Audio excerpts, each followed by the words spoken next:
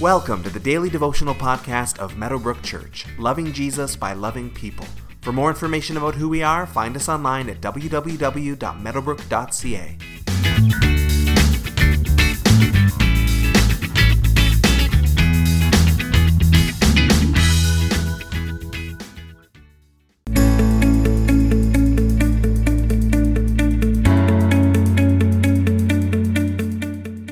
So we are getting close to the end of our walk through the book of Romans. We will wrap this up next week, and Paul, as he wraps up, is giving us some summarizing thoughts about the whole letter.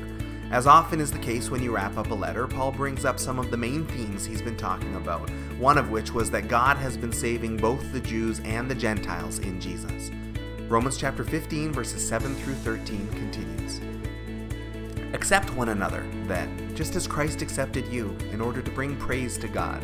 For I tell you that Christ has become a servant of the Jews on behalf of God's truth, so that the promises made to the patriarchs might be confirmed, and moreover, that the Gentiles might glorify God for his mercy. As it is written, therefore I will praise you among the Gentiles, I will sing the praises of your name. Again it says, rejoice, you Gentiles, with his people. And again, praise the Lord, all you Gentiles, let all the peoples extol him. And again, Isaiah says, the root of Jesse will spring up, one who will arise to rule over the nations. In him the Gentiles will hope. May the God of hope fill you with all joy and peace as you trust in him, so that you may overflow with hope by the power of the Holy Spirit.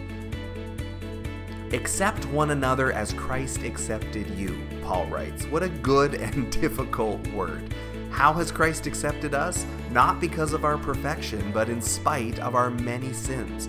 While we were yet sinners, he died for us, and when we called out to him, he openly welcomed us back into his family. As we have been accepted in this way, we are to be accepting towards others in the same way.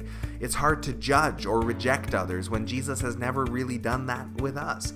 When it comes to the difficult people in our lives, we get to stop trying at the same point that Jesus stopped trying with us, which is to say, never.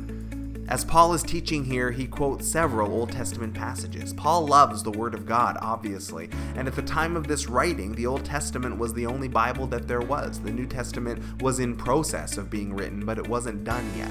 Paul uses Scripture to support his point, his big theme, which is that God has always desired to bring in the Gentiles to the kingdom. His great big plan was always set this way. He is working it out on a global scale, and it is ever unfolding even up till now in our present time. Paul writes, may the God of hope fill you with all joy and peace. We don't generate hope and joy and peace by ourselves. We need filling by the Holy Spirit. Our job is to seek him, to seek the filling of the Spirit. And as we do that, joy and peace will come to us. The God of hope will be faithful to do so. So as you go about your day today, where in your life do you generally feel your hope or your faith stirred up? Is it through Scripture, through worship, through other people, through silence and solitude? Is it through serving or through action, through sitting and resting? Wherever it is that you feel your faith built up, where you feel close to God, where you feel alive in him, go to that place today. Let yourself be refilled with the Holy Spirit, and let the God of hope give you some peace and some joy today.